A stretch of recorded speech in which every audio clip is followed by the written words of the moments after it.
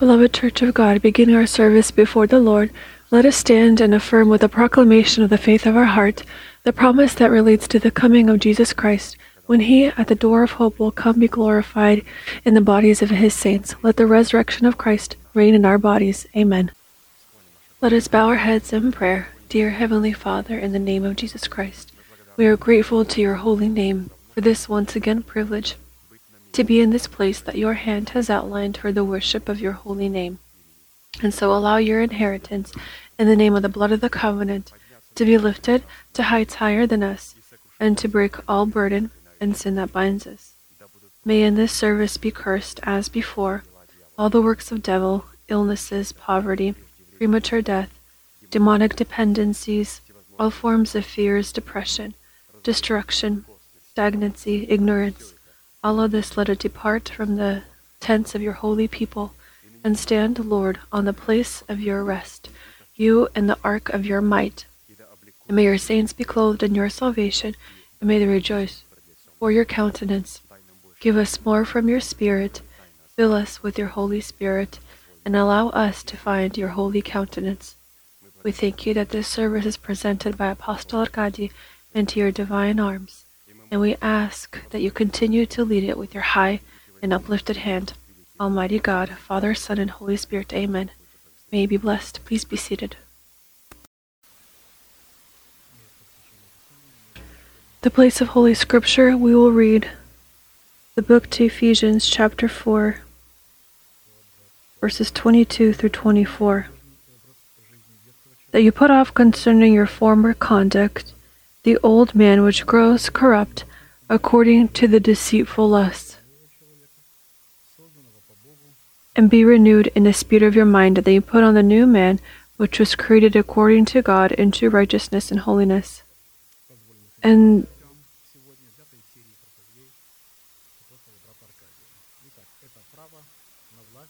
the topic for today's sermon is the right to set aside the former way of life in order to be clothed in a new way of life.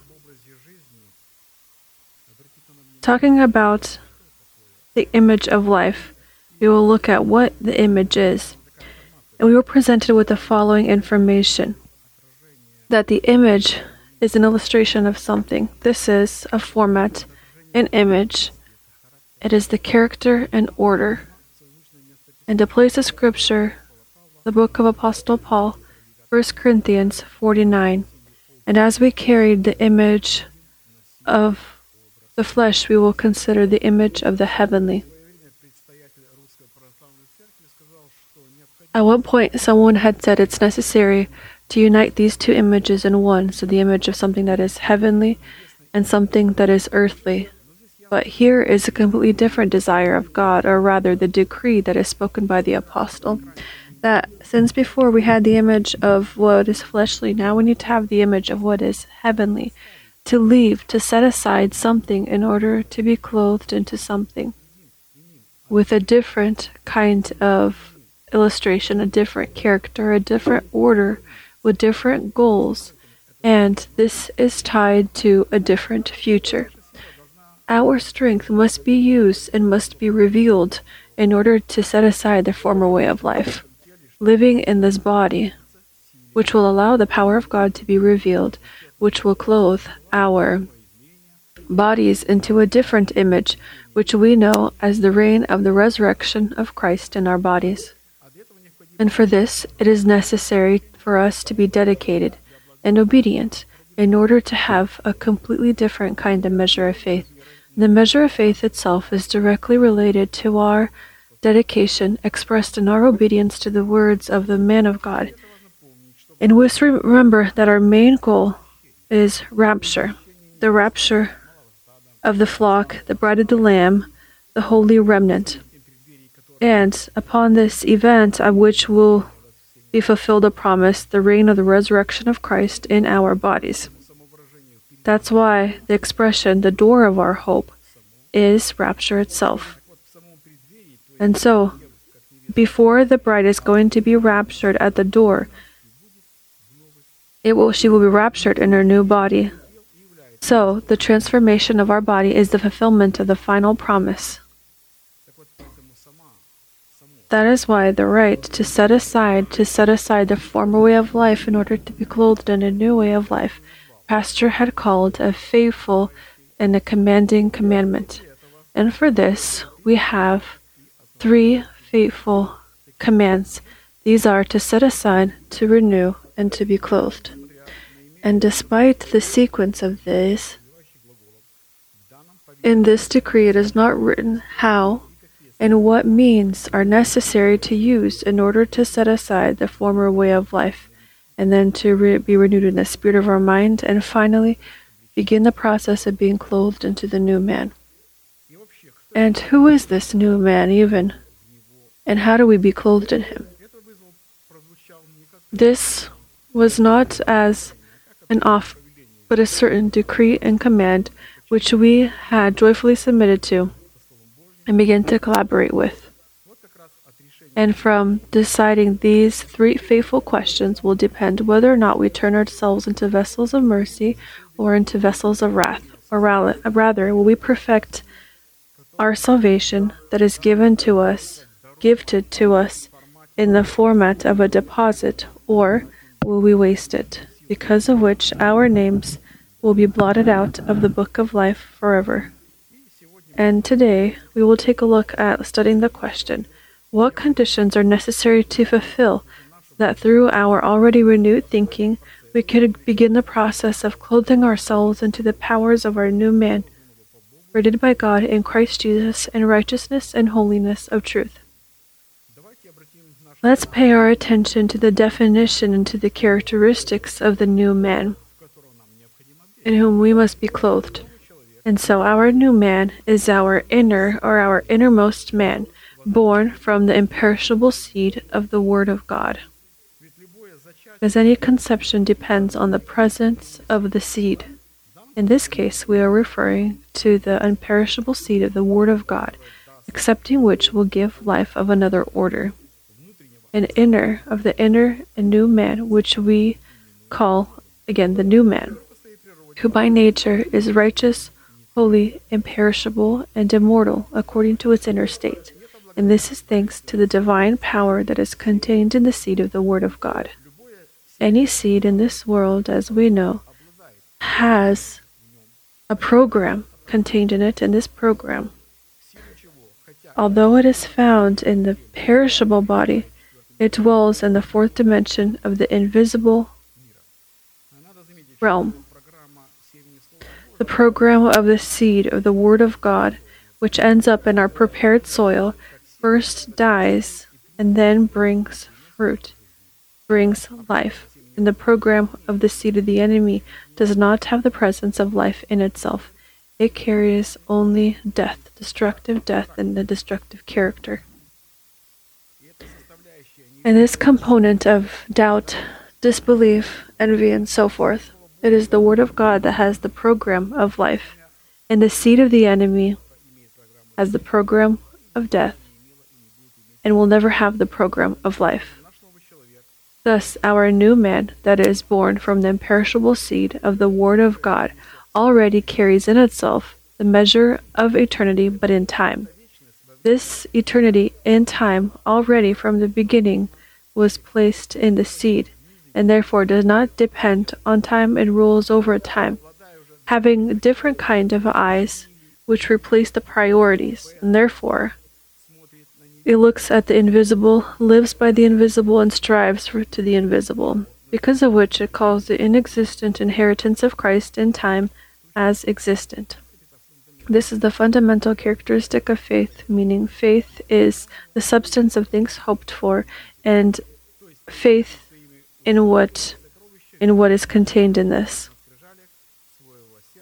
Thus, that which is written in the tablets of our heart and the subject of an inheritance that is imperishable, and the right to be clothed into the powers of our new man is the right to rule over time with our faith, although we live in time. This right is tied to the decision of a person to fulfill the commandment or to not fulfill. And according to the Hebrew calendar, we are living in a certain time frame, and God in this time gave us the freedom to choose in all His ways. He also offered His path and His will that is presented in His commandment, which highlights at what time and through which truths should we clothe ourselves into the new man or not clothe. To not fulfill the commandment is the freedom. He who keeps his command, Ecclesiastes 8:5-7, will experience nothing harmful, and a wise man's heart discerns both time and judgment.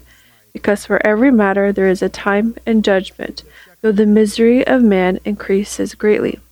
For he does not know what will happen, so who can tell him when it will occur?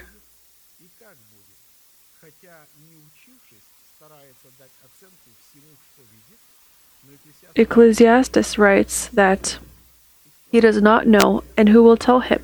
This kind of a person cannot acknowledge anyone over him, over his head. For him, his intellect is his ignorance, and this is his personal authority. It's his own White House. It's his own Kremlin, whatever you want to call it. And based on this and other places of Scripture, it follows that without rulership over time that is comprised of meeting the commandments that contain the discernment of the time and statutes, it is impossible to be clothed in the robes of righteousness in order to fulfill the perfect justice of God.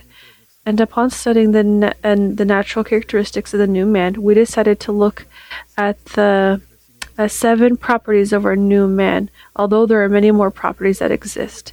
And so these are a person that is clothed in the robes of righteousness, that is crowned with the crown of the bridegroom, and the jewels of the bride, clothed in linen, clean and bright, and he who has accepted the representative power of Yahweh of hosts.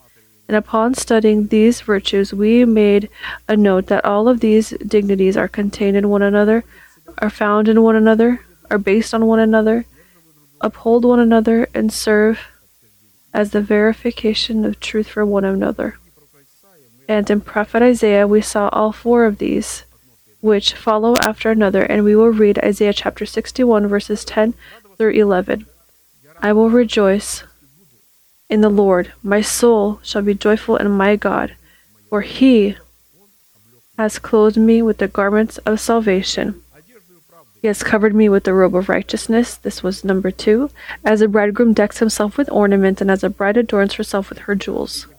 For as the earth brings forth its bud, as the garden causes things that are sown in it to spring forth, so the Lord God will cause righteousness and praise to spring forth before all the nations. These virtues that we are going to look at, according to God's mercy, we are going to be clothed into them, and they are going to be the fruit of our spirit. And this kind of fruit of joy in the heart of a person is the result of the great harvest that yields in his heart the kingdom of heaven, which has come to power, which previously, in the sowing of the imperishable seed, was sown in the heart of this person with tears.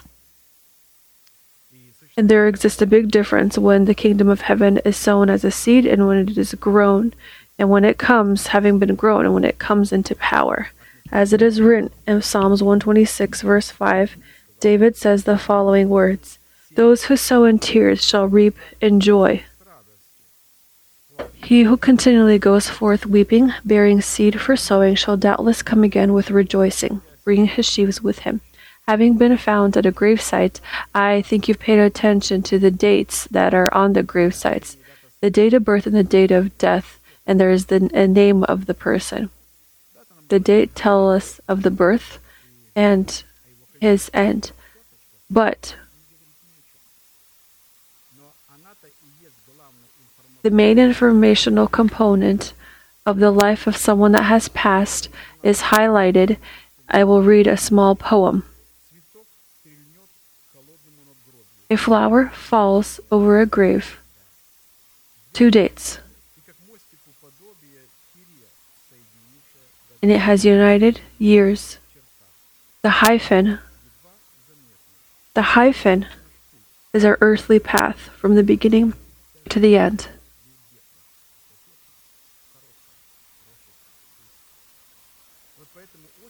That's why it's very important for us to pay attention to the very responsible time in our life, which occurs after the sowing in our heart of the promise of God, so that no one places their hand in their lap and simply waits for the harvest without applying any effort. And the effort is contained in the watering and the keeping hold of what has been sown. It is not missing church. It is partaking in a relationship with God. It is a certain labor that is involved in a daily.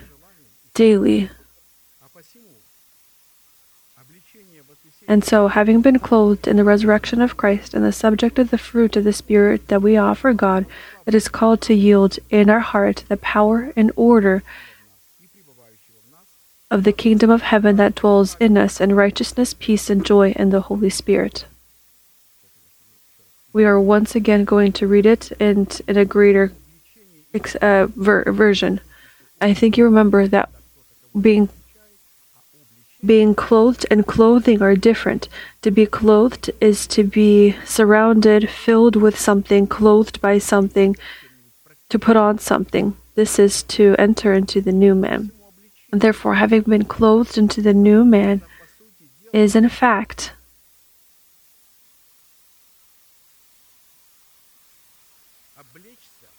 to be clothed in the resurrection of Christ, and only then, when we offer the fruit of the Spirit, and the fruit of the Spirit yields in our heart the power and the order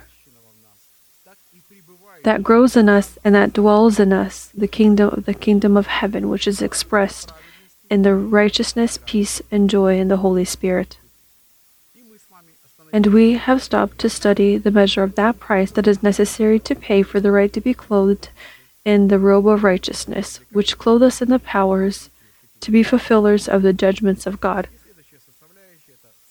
And the next component is the price for the right to be clothed in the robe of righteousness. This is to be clothed in redemption, that is contained in observing the Pesach of the Lord according to the statute established by God. And we will read of the Pesach of the Lord in a different interpretation of the Son of God, our Lord and Savior Jesus Christ. This is John chapter 6, verses 53 to 58. Then Jesus said to them, Most assuredly I say to you, unless you eat the flesh of the Son of Man and drink his blood, you have no life in you.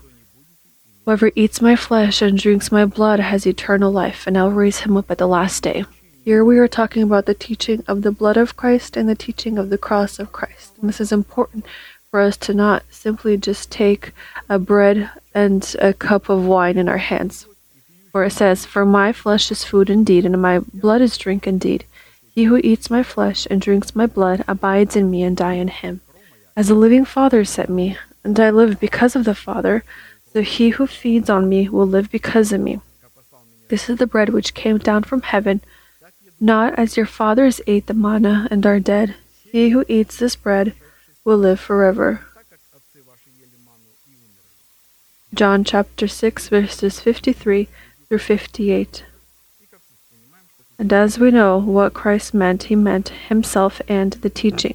And we have noted that the main essence of the worthy parting of Pesach is comprised of knowing the teaching that is contained in the truth of the blood of Christ and the truth of the cross of Christ, which, through instruction and faith, is called to open to us free access to the inheritance that is imperishable, that is being kept in Christ Jesus for us and for each of us.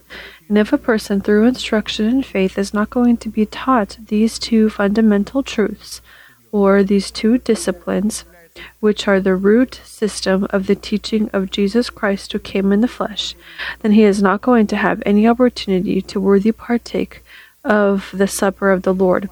And we will note the importance of the definition. To worthily partake of the supper of the Lord, it is necessary to be instructed in faith. Our faith is always in need of instruction according to the teaching, counsel, guidance. Upon this place, the Lord always works together with our faith, so that it can be clothed into the faith of God. And this is our obedience. We'll read Exodus chapter 12, verses 12 through 14. For I will pass through the land of Egypt on that night, and will strike all the firstborn in the land of Egypt, both man and beast, and against all the gods of Egypt I will execute judgment. I am the Lord. Now the blood shall be a sign for you on the houses where you are, and when I see the blood I will pass over you, and the plague shall not be on you to destroy you when I strike the land of Egypt. So this day shall be to you a memorial, and you shall keep it as a feast to the Lord throughout your generations. You shall keep it as a feast by an everlasting ordinance. Exodus chapter 12, verses 12 through 14. According to these words, it follows that the firstborn of Egypt, from which depended the Egyptians, they were the deities of Egypt. And our dependence on something or on someone, we know, defines our deity, our trust, and our worship. Dependence has taken upon itself a negative tone. When people think of dependence, they think about a narcotic dependence, alcoholic dependence, and so forth. But this is also, it can be seen in a positive sense when we say that we are dependent on the Lord. This is a completely different kind of dependence that defines our worship. And so the firstborn of Egypt represented the image of the soul of a person which refused to lose its soul in the death of the Lord Jesus, to die to his nation, to the house of his father, and to his corrupt desires and inclinations that resist the desires of God. It resists the desires of God, and this means that they are not the firstborn of Egypt, and therefore this means that they have their own deities. And today these snares are created by our cultural dependencies, our families, and it is a strong snare, a strong web. It is difficult for a person to leave these things. He was born in this family or this nation. He grew up there. It's like a bird that is born in a cage. It doesn't know anything about the colors, about the sunrises, the beautiful sunsets. And that's why the songs of joy in the Lord it does not sing. They say, "Oh, I am a woeful sinner." Yes, I am. But in his head, he sings that he was, yet he remains. If we did not fulfill the justice of God in condemning our soul to death, and not just condemned him, but condemned him to death, in the worthy partaking of the Pesach of the Lord according to the statute established by God, and if we do not condemn him, then we will never be able to be made heirs of the faith of Abraham, who has been made the father of all believers, and therefore we will never be able to be clothed in the robe of righteousness in the face of our new and innermost man. Because Abraham, placed by God as a standard of faith, accepted the promises of God in a seed. To him, this was in the format of a seed, and this is the preached word that he simply accepted. This was the seed. Therefore, he left his nation, the house of his father, and he held on to the word that was spoken to him by God, because of which he began to call the inexistent as existent, and in this manner he grew this seed. This was Abraham's hyphen, date of his birth, date of his death. The hyphen are what he was made up of, his contents, the contents of his life. And his joy was expressed in his firstborn son. And his joy was expressed in his son, Isaac. And for the treasures of the Pesach of the Lord to be a part of us, Scripture offered us 10 conditions so that we can simultaneously dwell in these conditions and these components. This is to select and separate the Pesach of the lamb.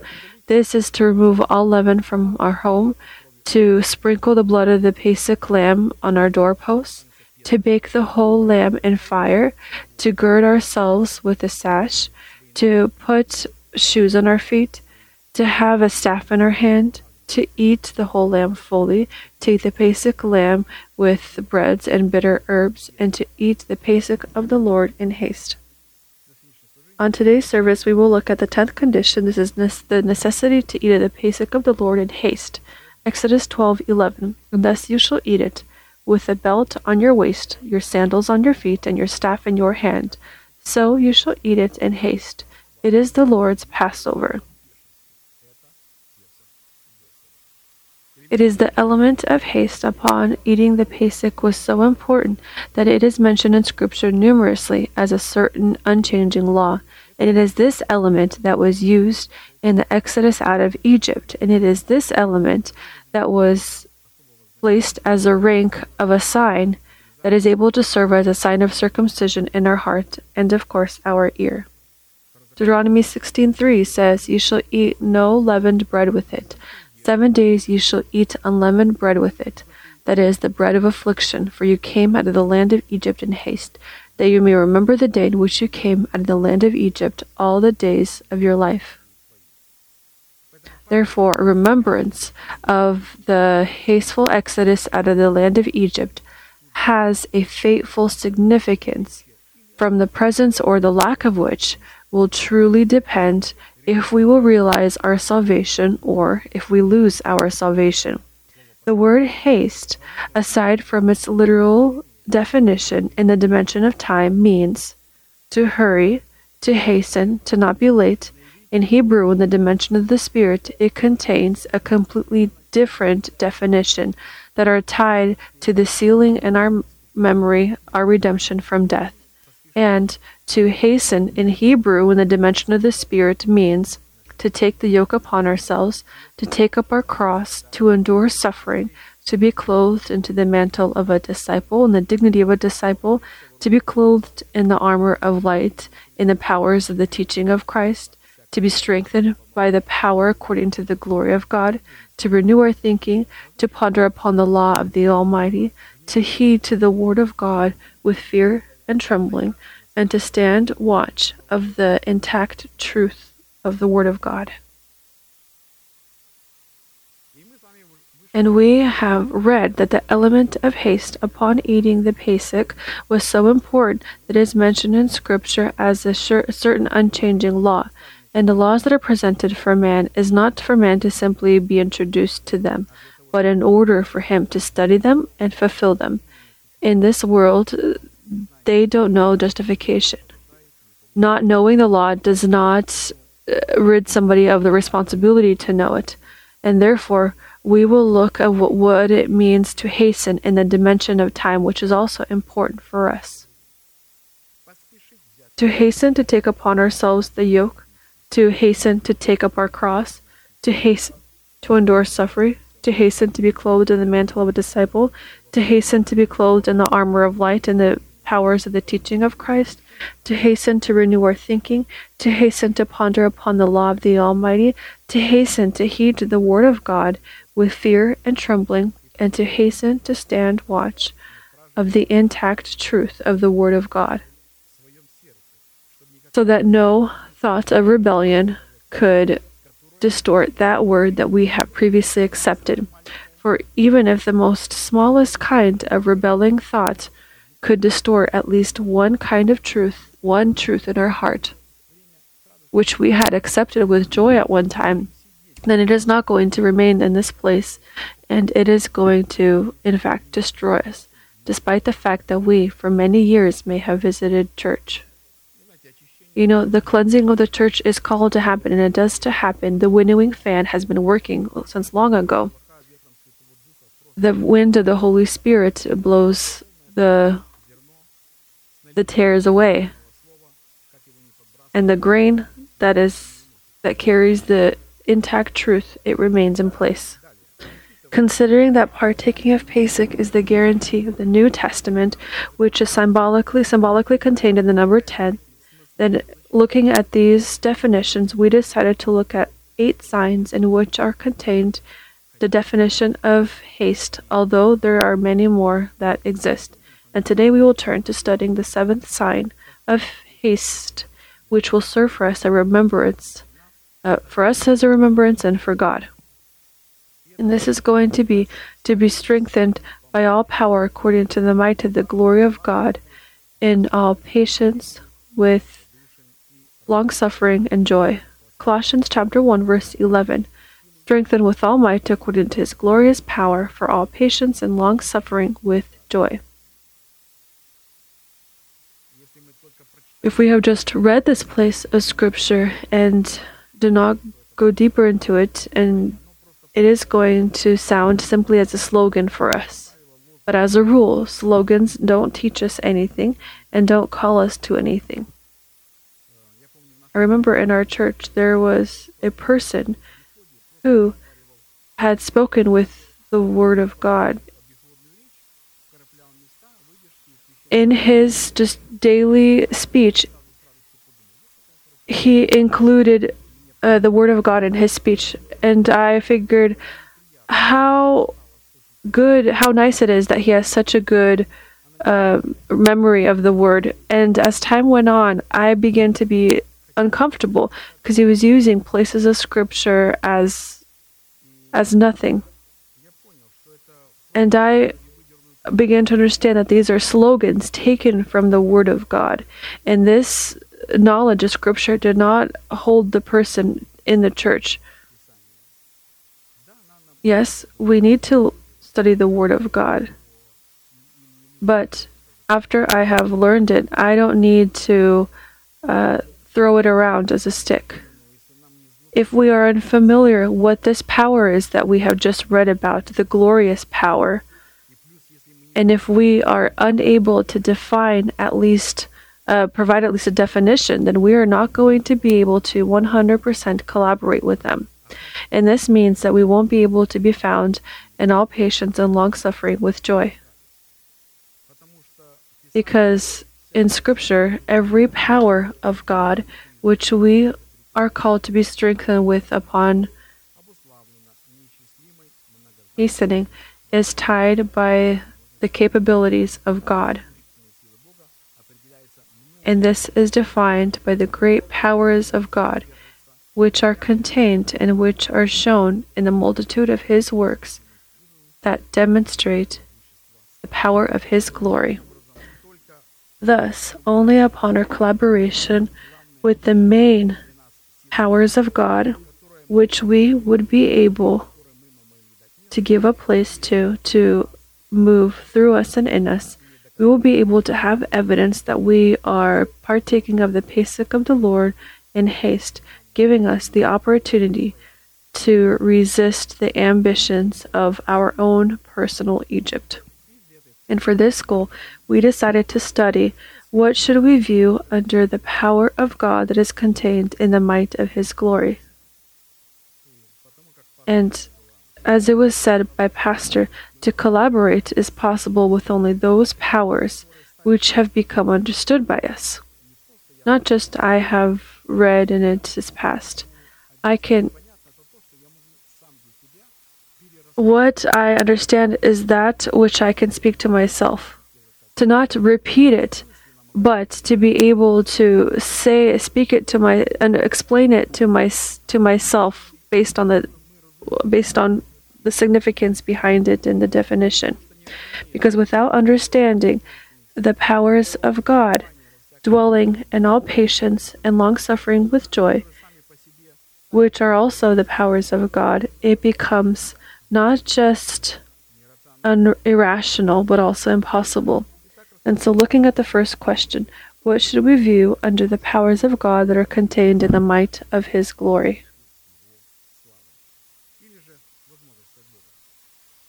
And we arrive to the conclusion that the multifunctionality of the powers of God are defined by the immeasurable opportunities of God that are shown in the works of God through the word that comes from his lips. And from this we can define that all of the multitude of the powers of God are defined by the word of God that comes from the word of faith, from the holy person of God. And this is only when he proclaims the word of faith. This is the multitude of the powers of God. And that word that is spoken by faith is power. The word of God that Abraham had accepted, it became the word of faith. and stepped into the word of power, he continually proclaimed this word for himself, especially when his flesh was growing old. And this word for him was power, the mighty power, and in doing so, it made him stronger. He called the inexistent as existent, as Sarah had done. This was every day when they turned to one another. They called each other Sarah and Abraham. This isn't just a mention of names. In these names were contained the program, a program that they proclaimed however many times they spoke to one another during the day. And this gave them power, and also I had activated God. Let's read Psalms chapter 66, verse 3. Say to God, how awesome are your works! Through the greatness of your power, your enemies shall submit themselves to you. In a certain format, we have already looked at certain definitions that yield the nature and character of the specific powers of God in the works of God that are done by the Word of God in us and through us, under the condition of our knowledge of these powers and our collaboration, of course, with these powers.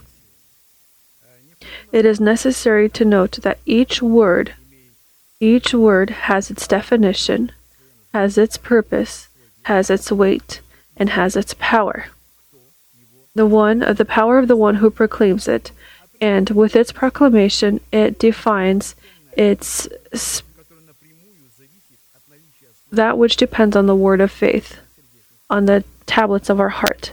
It was on the heart, laid on the heart. Some had defined the weight and gave power to their words and to their eyes, having said, the land which we went to go look at is the land which eats up the people living in it, and the nation that lives among it. There we saw giants. And we, in our eyes, before them, were like locusts. We were also this in their eyes. This was a completely different proclamation and a different power that was in them. The land which we went to go and look at was very good. And if the Lord is merciful to us, He is leading us into this land and will give it to us. This land in which flows milk and honey. Only do not rise up against the Lord and do not fear the Lord. They said, the Lord is with us. Do not fear them. One and the others did the work of God and belonged to one nation. From every tribe, they were the heads of the tribes.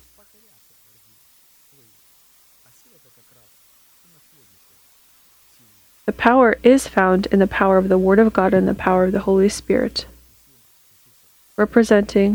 We are looking at Joshua and Caleb. And we have stopped to look at the next definition of the power of the Lord that is called to define the remembrance of haste upon partaking of Pesach. And this is according to the mercies and the mercies of God. Psalms 5-7. But as for me, I will come into your house in the multitude of your mercy. In fear of you, I will worship toward your holy temple.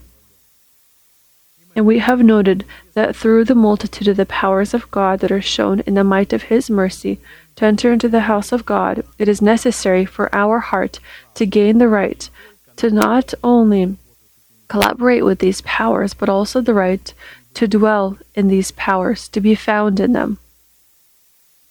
And the right to dwelling in the powers of God that are presented in the multitude of His mercies is the fear of the Lord that is yielded as the wisdom of God that dwells in our heart in the format of the mind of Christ, with which we renewed our thinking, meaning our mind must be renewed. Otherwise, the spirit of a person will be unable to reveal itself through the body, which is the weapon of righteousness, unless the mind is renewed. And all having been renewed in faith, this is possible through instruction. And so the fear of the Lord, yielded as the wisdom of God that dwells in our heart in the format of the mind of Christ, which in the dignity of a commander is called to lead all of these powers after itself, in order to blot out before the face of God our transgressions and clothe us into His unblemished joy. Furthermore, we had noted that to collaborate with the multitude in the mercies of God that clothe us in the powers and the ability to practice the justice of God is possible only in the boundaries, and these boundaries are truth and righteousness, which means that these powers of God that are contained in these mercies can be revealed only in the boundaries of the highlighted truth, which in practice means that each time when we are honoring the Sabbath and the subject of our partaking in our congregation, members of which we are, we must prepare the soil of our heart to accepting the seed of the preached word about the kingdom of heaven. From this will begin the collaboration of our mind with the mind of God. Exodus 31:6. And I have put wisdom in the hearts of all the gifted artisans, that they may make all that I have commanded you. And wisdom is comprised of the fact that the heart the heart prepares itself not for the format of service, but it prepares itself to hear what the Lord says. When I was driving with my spouse about a month ago to church, I caught myself at this thought. Usually, I won't say we have a tradition, but usually when we drive to church, my spouse takes the checkbook, says how much she earned, how much I earned, and then we come to the result of the check which we must bring to service. In listening to the sermon, I begin to understand. You are doing so incorrectly. You had to do this yesterday. Put your check or your money in your pocket, bring it to the church. But when you go to church, you're not supposed to think about this. So, of course, we must have the sacrifice present, but it is not the main thing for God. But for me, this was the main thing. I drove and I thought I was going to church and therefore talking about this. The importance is preparing our heart to hear the word of God.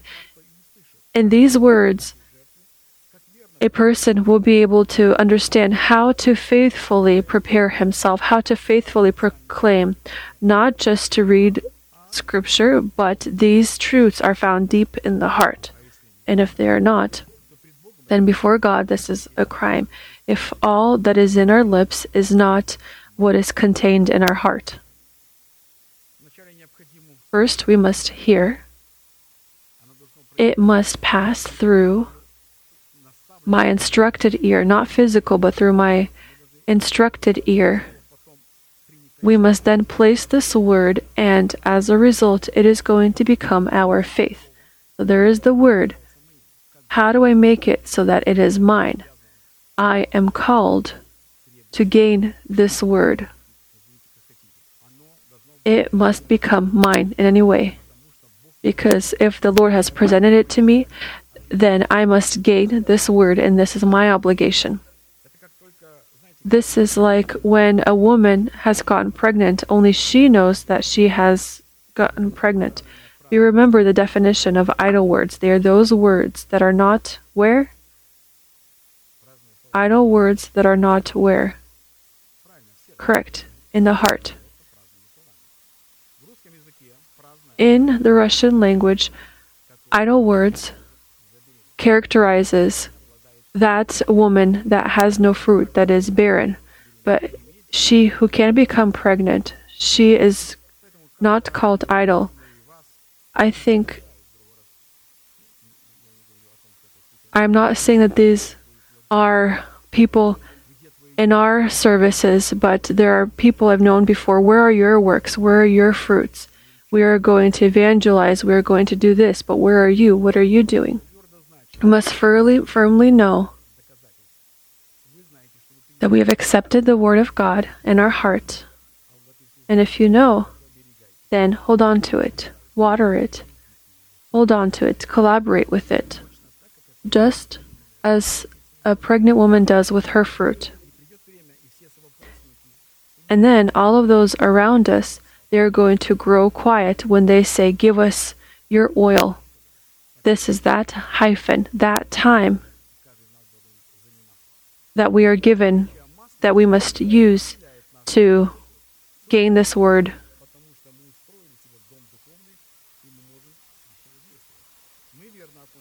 When we faithfully act towards the word of God that we hear, and when we do not panic if we don't understand something, we leave this word as the table on the bread on the table of showbreads. But that which we do understand is our food, and based on the measure of our dedication is increased the measure of our faith.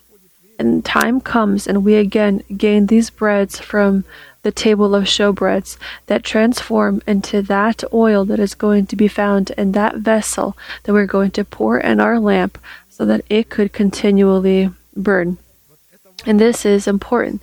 This means to stand on the tower of our heart and to observe what the Lord will say to me, to wait for the revelation of the truth that we have heard. There was a time before where perhaps I would panic, that I would see certain truths, certain saints understand certain truths.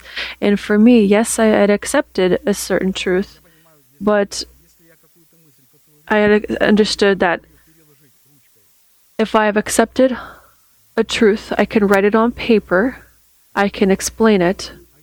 But if I have accepted it and I've understood one thing, don't say that this is not yours. Don't say that this is not for you. It is mine. It is for me. And in a certain day, I am going to understand it. And this is what happens in our life. And I think that for you, you are also in the same situation. And therefore, the most important is to be faithful. The most important is to be continual in this collaboration, to be vigilant. And the most important is to not look at anyone else. We must look after our own lamp. We must look after our own behavior.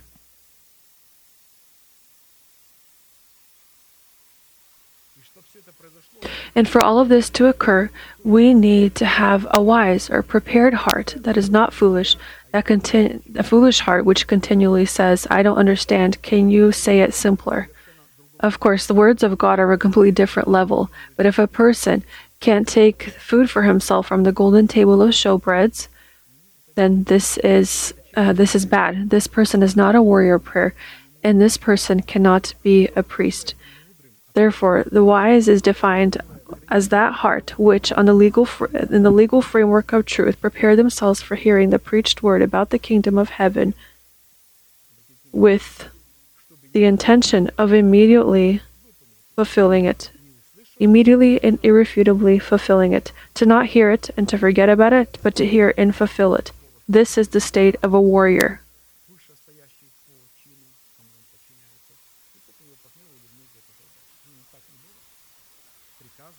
Warriors and soldiers fulfill the commands and decrees of their superiors. And when looking at the question, what purpose in the relationship between God and a person redeemed by Him is the remembrance of the works of God called to fulfill that are made by Him in the days of the old and sealed on the tablets of our heart, we, in a certain format, have looked at three components that serve as a remembrance before God and have stopped to study the fourth component. This is the breastplate of judgment of the high priest. And so the fourth component of the purpose of the remembrance of the works of God in our heart is the breastplate of judgment. This item was laid near the heart of the breast of the priest because it served as a remembrance before God. According to its status, it differed, and according to its purpose, it differed, because again, it was a continual remembrance before God, not just an ordinary necklace or an ornament that would be pleasing to look at. Practically, when the place of worship in our heart coincides to the norms and requirements of truth that are expressed in the order of divine theocracy, upon which the Lord laid a remembrance of His name, then for entering into the presence of the Lord, we will need the element of a continual remembrance before the Lord. This is the breastplate of judgment, which we are called to carry continually as a remembrance before the Lord. This means that this decree is related to the heart of the person directly. The material, the means, the measurements, and the makeup of the breastplate of judgment we can receive only one way, through instruction in faith. And this is that which we do at each service. We receive instruction in faith. This is that which characterizes the continual presence of the Holy Spirit upon this place. For when He comes, He will instruct, comfort, and tell us of the future. But to make the breastplate of judgment and to lay it on our heart is our role individually and our responsibility before God. And so the breastplate of judgment, as a subject of a continual memorial before God, is the image of the format of a continual prayer. And I think that you remember quite well, as when Pastor said that the reason why a person can't receive many things from the Lord is because he does not have a continual memorial before Him. And Pastor says that we pray and then we cease because we don't see any results. Maybe someone sees results, but this person says, not me. How much time do I need to pray until I receive some kind of result? I have a feeling that I am praying and nothing is happening. All right, we'll ask a question. Well, how long did Abraham pray for? How long did he water? How long did he call the inexistent as existent? I think you might think that this is an image that we are just continually remembering, but this man is called the father of those that are in the faith. Therefore, this image is one of the important in our faith. He prayed until what? Until he had received. And him and his spouse grew old, but this did not get in the way for them to rely on the word that came from the lips of God. And they both had continued to call the inexistent as existent. And this was this hyphen in their life, what it was filled with. For all of their life, this is what they did. They knew that they would receive this fruit. And this is not an occult action, but this is faith in that which has come from the mouth of God. These are not just human desires. We must understand that there are likely those around this couple that laughed at them, as some laugh at us when they ask, are you still going to that church? Are there still a lot of you left? They are afraid to say the name of our church.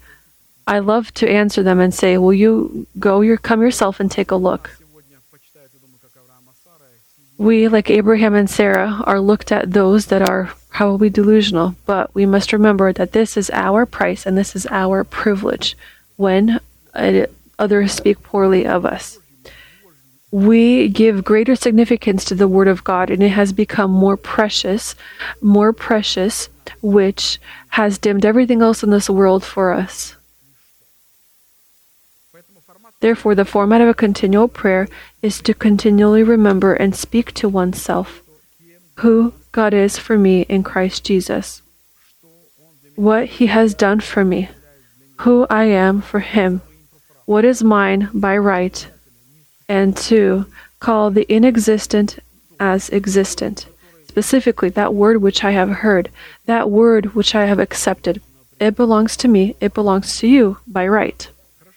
Furthermore, prayer that does not coincide with the requirements and characteristics of the breastplate of judgment does not have a right to be called a prayer. Only the format of a continual prayer gives us the right to enter into the sanctuary as kings and priests to God. Only they enter. The others are in the outer court. They had nothing in relation to the building of the temple, which are called to represent the interests of the judgment of God according to those commandments and statutes which yield the teaching of Jesus Christ who came in the flesh, and the 12 precious stones, and the 12 names of the sons of Jacob engraved on these stones. Colossians 4:2. Continue earnestly in prayer, being vigilant in it with thanksgiving. So continuity in prayer must be tied to vigilance, which is presented in the status of a faithful commandment that defines the state and atmosphere of our burning lamp. So, our burning spirit. And for it to burn, this is our care, for it to burn, not God's.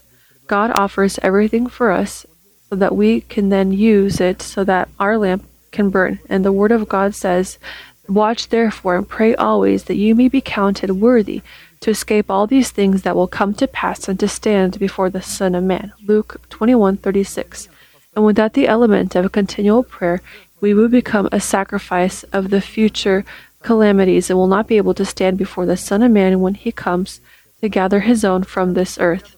Because the order of the breastplate of judgment has its sequence, what, where, and when we must do to meet the requirements of a worshiper, whom the Lord searches for himself. And upon violating the sequence, the breastplate of judgment that yields the state and nature of a worshiper, it cannot be called, therefore, a breastplate of judgment. John 4:23-24. But the hour is coming, and now is, when the true worshippers will worship the Father in spirit and truth, for the Father is seeking such to worship him. God is spirit, and those who worship him must worship in spirit and truth.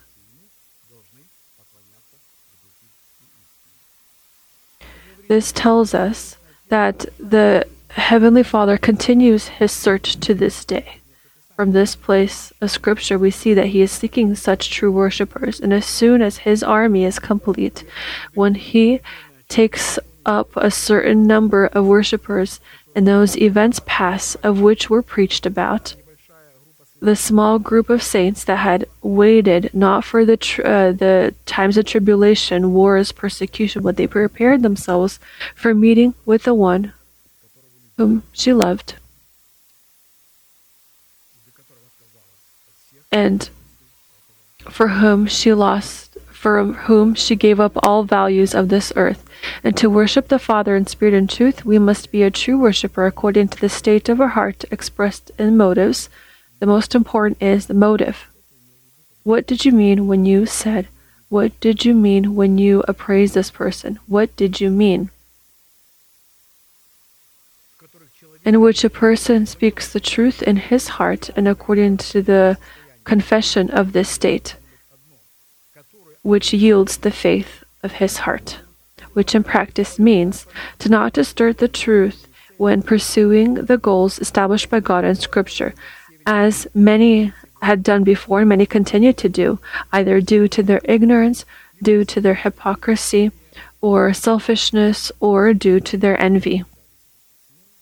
And I think the last one is the strongest out of all that is happening with Christ everywhere. This is due to envy. And therefore, to be vigilant in prayer, and thus to meet the requirements in the state of a true worshiper, we begin to look at the order of the makeup of the breastplate of judgment and that sequence in which it is presented in Scripture. And so, Exodus chapter 28, verse 15, "You shall make the breastplate of judgment, artistically woven according to the workmanship of the ephod. You shall make it of gold, blue, purple, and scarlet thread. In fine woven linen you shall make it. It shall be doubled into a square. A span shall be its length, and a span shall be its width." And we have noted that in the Septuagint, the breastplate of judgment is called the sign of justice. The image of the breastplate of judgment finds its expression in the conscience of a person. Take a look. It finds its expression in the conscience of a person, cleansed from dead works, on the tablets of which on a seal is sealed the teaching of Jesus Christ, who came in the flesh. Because our conscience can judge us only on the basis of those commandments which we have carried in our heart. Thus, it is the conscience that is cleansed from dead works, with the truth sealed on it, that yields the nature of true worshippers who are going to give God the right to move in them and through them on planet Earth. And it is such worshippers that the Father is searching for himself. God is the Spirit, and those who worship him must worship in spirit and truth. For such worshippers, the Father is searching for him. John 4, verses 24-23. Ignorance in the knowledge of truth, expressed in the teaching of Jesus Christ who came in the flesh, will not allow a person to worship in the spirit and his conscience that is not cleansed from dead works. A very negative quality, ignorance, is the lack of desire, the resistance. When the neck is stronger than the command of the Lord, this is ignorance, because in his conscience there lacks the truth in the subject of the breastplate of judgment that defines the right to enter into the presence of God. As we know, the ephod and the breastplate of judgment was a square. It was a span in length and a span in width. And this is the distance between the thumb and the middle finger. This is defined as a span. This is the median hand of an adult. And this breastplate of judgment was made out of gold, scarlet, blue, purple thread. The image of the shape of it is the image of the sanctuary of the heart that is made up of two components, the holy and the holy of holies. So, the renewed mind is the sanctuary, and the holy of holies, which is the conscience. This is our spirit. During previous services, in the previous sermon when I had last spoken, based on the measure of our faith and in a certain format, we looked at the measure material of the breastplate of judgment, and therefore we will then take a look further. This is written in Exodus chapter 20, verses 17 through 21. And you shall put settings of stones in it, 4 rows of stones. The first row shall be a sardius. What's interesting is that these precious stones will not, as we read the book from top to bottom, but we are going to list them and study them as a tree that is going upwards, so from bottom to top. First we have sardius, a topaz, and an emerald. The second row shall be a turquoise, sapphire, and diamond. Third row a jacinth, and agate, and an amethyst. Fourth row a beryl, an onyx, and a jasper. They shall be set in gold settings. And the stones shall have the names of the sons of Israel, 12 according to their names, like the engravings of a signet, each one with its own name. They shall be according to the 12 tribes. And I want to pay your attention to the fact that not too long ago, when we were met with jasper, that represents in the teaching of Jesus Christ, the teaching of baptism, or rather baptism in water, which represents for us the first foundation of the wall of New Jerusalem. And here we were met with jasper as the last one, which is the thread that unites the priest and the warrior prayer.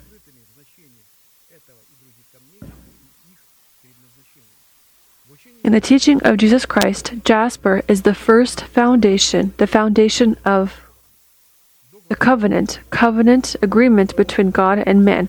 And therefore, the level of the doctrine of baptisms is seen as in jasper. And this jasper uncovers one of the names of God, El Hai, living God, or Bereshit. And so the following images that are going to be tied to the precious stone jasper. Furthermore, we're going to talk about jasper. We're going to testify of the direct meanings and powers that are contained in baptism in water. We ask a question. Well, what does that have to do with Christ and his teaching? We are looking at the garments and the items that belong to the high priest. When people say, we read more from the Old Testament than the New Testament, I will pay attention to a place of Scripture. And Jesus said to his disciples, "Here is that which I have spoken to you, all that is called to be written about me in the laws of the Moses and the prophets and the Psalms." And we ought to say that Christ lived in the line of the Old Testament. All of this that is written about our Savior in the laws, prophets, and Psalms, we are called to not just find and read, but to study, be immersed in, and to understand that this is our fate if we are found in Him and He is found in us, if He is our fortress and we are a fortress for Him. I am Alpha and Omega, He says, beginning and the end, the first and the last. All of this is formed into one man, in one preparation, in one image, in one future.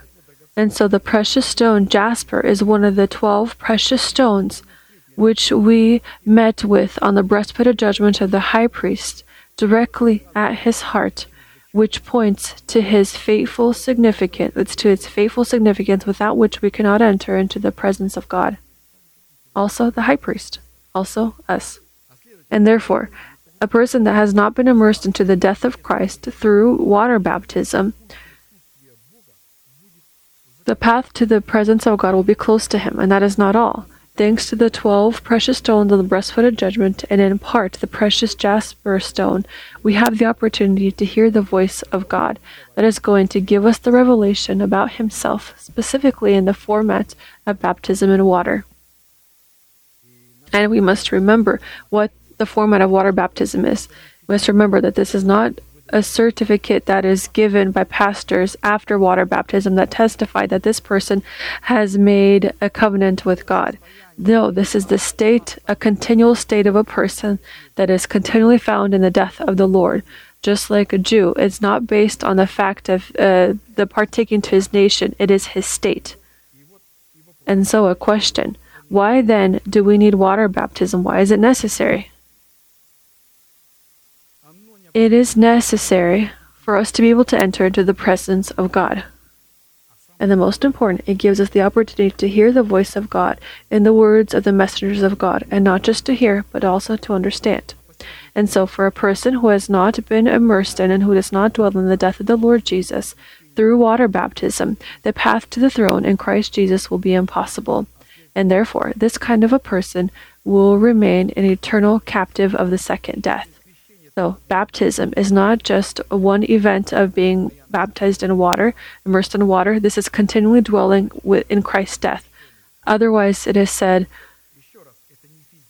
again, this is not the physical washing of uncleanliness, that the sins are left underwater. This is as some understand it. When we offer baptism, we offer it to those that are already blameless and holy, and this baptism is set then as a seal on the document of righteousness. Jasper is a precious stone. It is, again, not inexpensive, yet it is a precious stone, because God has His own level of value.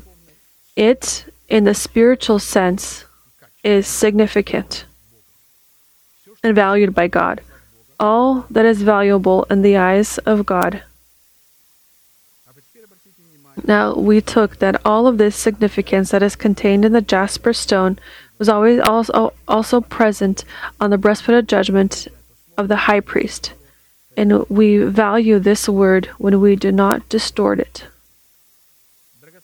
The precious stones were called to be placed into golden settings, and it was necessary to prepare and to place it in the breastplate of judgment. These stones were called to be 4 rows of 3, and so the breastplate of judgment prepared with the golden settings prepared for the precious stones that coincided to the golden settings. This is an image of the judgment of God and the teaching of Jesus Christ who came in the flesh, engraved on the tablets of our heart, which we as worshippers of God are called to represent in our continual prayer. John chapter 9, verses 39 through 41, and Jesus said, "For judgment I have come into this world, that those who do not see may see, and that those who see may be made blind." Then some of the Pharisees who were with him heard these words and said to him, "Are we blind also?" Jesus said to them, "If you were blind, you would have no sin. But now you say, 'We see.' Therefore, your sin remains." In the 12 precious stones with the engravings of the names of the sons of Israel is the image and the format of our continual prayer, which represents the perfect judgments of God. When I had first heard expression of a continual prayer, I was horrified at first. How is this possible? How is it possible being found at work? How is it possible thinking about something physical in my life, a material sphere? How can I continually pray? And to me, I placed it on a shelf. I didn't understand it. And there was a certain time that passed, and Pastor came out and he said, a continual prayer is characterized as relations with God that are not interrupted by sin, and therefore this is the ability to keep a continual prayer. Whatever you may do, the background will be our relationship with God. Those circumstances that we need to decide, we will decide them not from the position of, well, I want this will be beneficial to me. No, I will do it from the position of a dedicated person. Is this going to be just? Is this going to be correct? How can I worthily partake? This is the state, this continual state. It in time has grown in such a way that I even more and more not just have a need of, but am often found in decisions, in questions, achieving some kind of goal with this background continually in connection with God. This is possible, and it is possible to live in such a way. Without God, we can only sin. In practice, a continual prayer that represents the perfect judgments of God are called to occur through the proclamation of the faith of a heart with our lips, because our faith is defined by the obedience of the faith of God that is engraved on the tablets of our heart. Again, our faith is defined by our obedience to the faith of God. Can I do this? No, as it was said, thus you shall do. And there is no personal questions. And then we realize, well, it's good then that I didn't ask. It's good that I didn't stick my nose there. That would have been incorrect. And this is good. Therefore, the location of the precious stones on the breastplate of judgment we see also in the image of the 12 foundations of the walls of New Jerusalem, as well as the 12 pearly gates. With one difference, though. On the breastplate of judgment, on the 12 precious stones, the names of the 12 sons of Jacob were engraved in a different order than in the 12 foundations of the walls of New Jerusalem. New Jerusalem, made out of jasper, and on the 12 gates of New Jerusalem. Therefore, the breastplate of judgment and the 12 precious stones carries in itself various functions of a different purpose and a different composition than the 12 foundations of the walls and 12 gates of the New Jerusalem.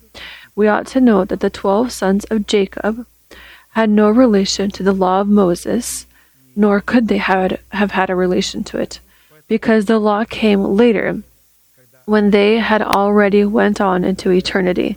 Therefore, the breastplate of judgment is an image of the future worshipper of God, not the worshipper who worshipped there in the face of the high priest, who just one time had the right to enter into the Holy of Holies for worship. But we ought to continually pray, and we need to have a continual relation or fellowship, communication with God. And David was such a worshiper who carried the ephod of the high priest even outside of the temple, and he had worn it. And he had called God through Urim and Thummim, and God had answered him. The Urim and Thummim that were found in the breastplate of judgment like in a pocket. They were a part of this breastplate of judgment. It was seen as one whole. And here is one other wonderful detail.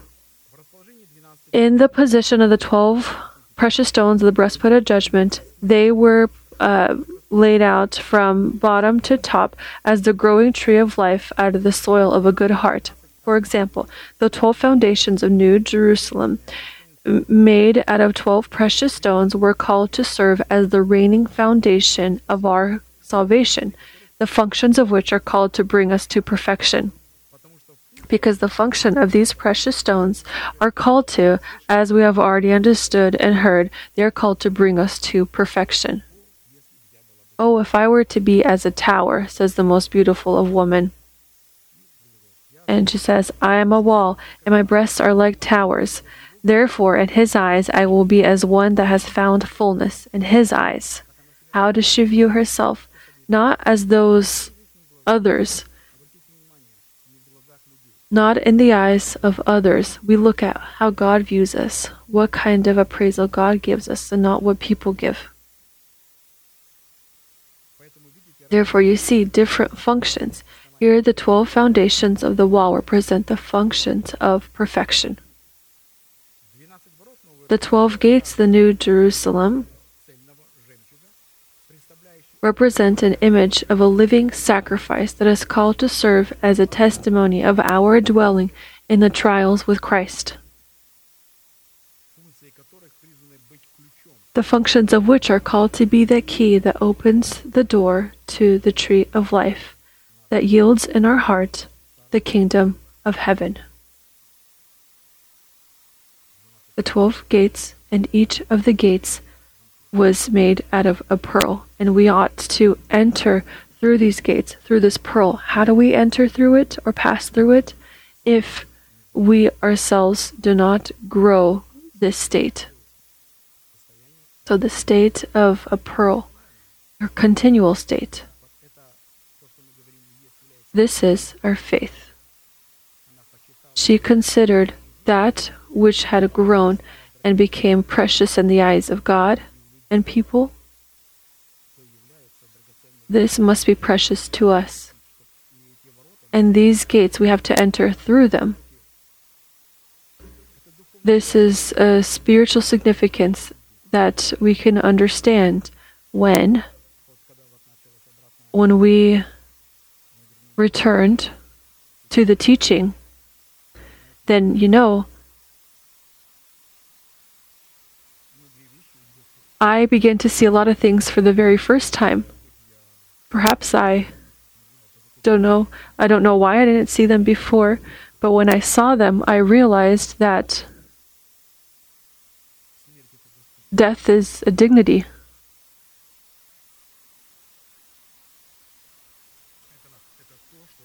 This is that which will allow us not just to remain alive, but to be victorious.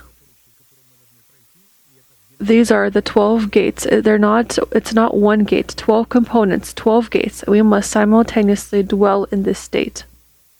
And I think, friends, today that I will conclude at this thought, because I don't think that I will have a time to review all the material, and I won't do as I had done last time.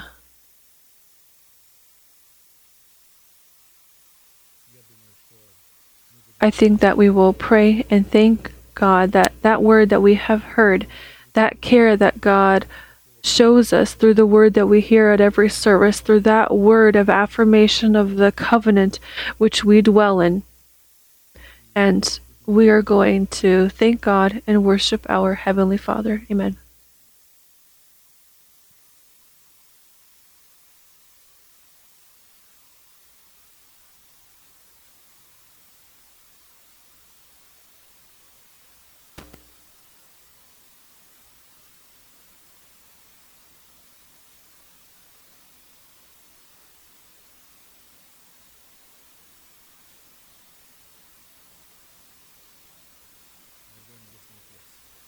Dear Heavenly Father, we turn to you in the name of Jesus Christ, our Lord and Savior.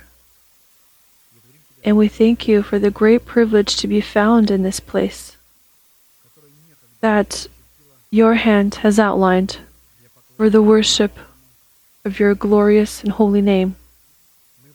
We thank you that upon this place you have laid a remembrance of your holy name. And we are grateful for the opportunity to affirm that word which we had accepted. This is your mercy for us, and we know that according to your mercy, we have not disappeared. For your mercy endures. It is renewed for us every morning. Great is your faithfulness, Lord.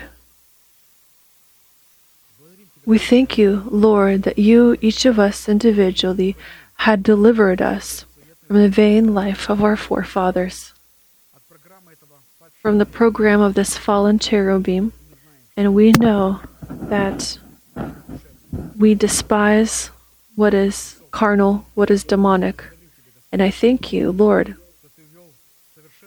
that you have placed a different law, the law of the Spirit of life in Christ Jesus, in each of us individually. And I thank you, Lord, for your care for each of us, for this privilege to continually consider ourselves dead to sin and alive to God, to view ourselves, to hold on to this proclamation, for faithful is the one who has started this work in us. He will complete it until the end. We are grateful to you, Lord, that the commandments of man we have despised, but your law we have loved. And it has become the light upon our path. We thank you, Lord, that we have this opportunity to stand before you and to proclaim that as the Lord lives, our rock, and we will not stumble forever and ever, for you in Christ Jesus have become the Lord our strength, rock, fortress, deliverer, shield, rock, horn of our salvation, refuge. We will call on the Lord who is worthy to be praised, and you will deliver us from our enemies. We thank you, Lord, for the opportunity to submit our souls to this word, to not rely on the power of our own intellect, and to acknowledge the authority of the person that you have placed before us. We thank you for the opportunity to voluntarily submit ourselves to this word. And we, Lord, thank you for the total restoration of the physical strengths of our pastor, Brother Arkady. May this man be blessed, and his spouse and his whole household. We thank you, Lord, that we have a lamp among us. We thank you for that light, for those words of instruction, for that fatherly care for each individual saint. We thank you for this calling to be clothed in the dignity of a warrior prayer. And we thank you, Lord, that we are able to be priests before you, to take prayer words. We are grateful to you, Lord, that the rocks of your altar have been gathered, and we are again being immersed into the study of your teaching, which is the foundation of our salvation. And we thank you for this. We worship before you, our loving God, Father, Son, and Holy Spirit. Amen.